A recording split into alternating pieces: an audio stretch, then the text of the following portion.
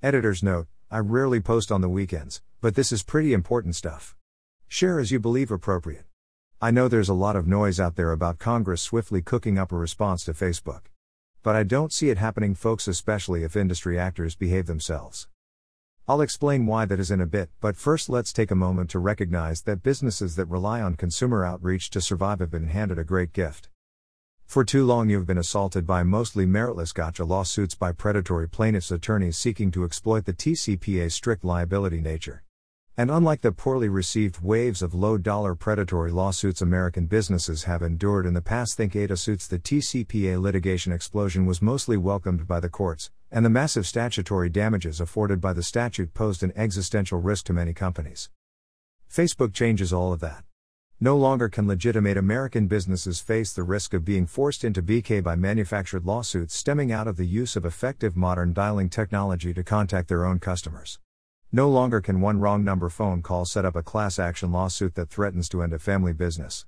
No longer will a corporate CEO wonder if she or he will lose their personal home because a sales agent fat-fingered a single phone number into a CRM. No longer will one missed do not call request to a branch employee threaten to cripple an entire national brand with a billion-dollar lawsuit. Those days are gone. And everyone should be happy about that. But what industry does next will determine whether a hotly divided and distracted Congress will be forced into unified action, or not. Can the dream of self-regulation and adherence to industry-derived best practices awaken to a reality of the wholesale adoption of consumer-friendly outreach, without the sword of Damocles dangling over anyone's head? I really hope so. And I really believe this is everyone's opportunity to find out. I want industry to prove it can regulate itself. That the government can and should stay out of the business of regulating speech, and allow private sector actors to self-police.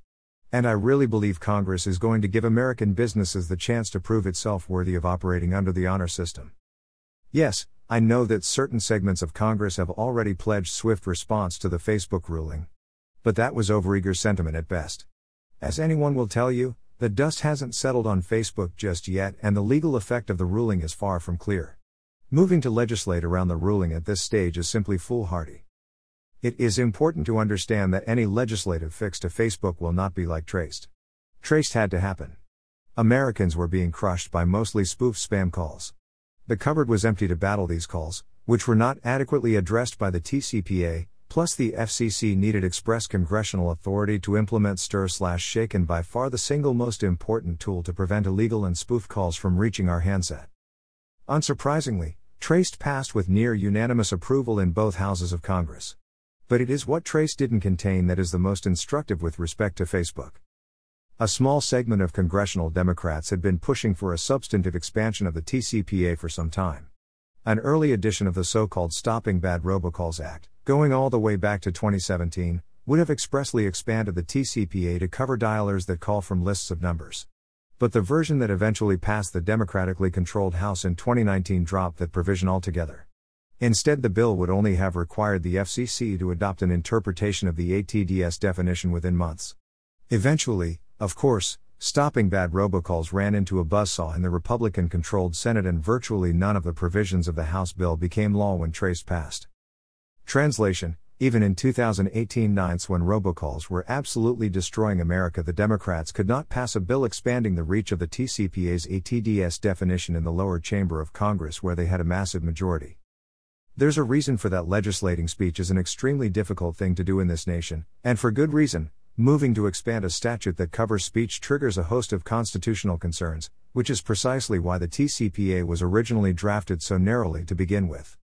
And if Democrats couldn't expand the TCPA back in 2019, there is little reason to think they can, or will even want to, get it done now. Things have changed on the robocall front dramatically since 2019, really watering down the need for further congressional action. Former Chairman Pai's FCC focused on technological tools to thwart the robocall epidemic, giving carriers the power to block unwanted calls from their network users, and Traced empowered the industry Traced Back Group to effectively track bad robocalls to their source and shut them down. These were extremely powerful tools that have had a massive impact in thwarting unwanted calls. Indeed, as I discussed with then Commissioner O'Reilly in a podcast interview last year, the hard work of the FCC and the ITG netted an initial 50% reduction in unwanted robocalls. While robocall numbers have nominally crept up since, a A review of the robocall index confirms that most of the uptick is now attributable to legitimate alert messages as consumers shift to desiring communications by text messages. Critically, the percentage of scam messages being received by American consumers continues to drop as effective call blocking algorithms and real-time monitoring by private sector actors, like Hiya and YouMail, work to protect our handsets.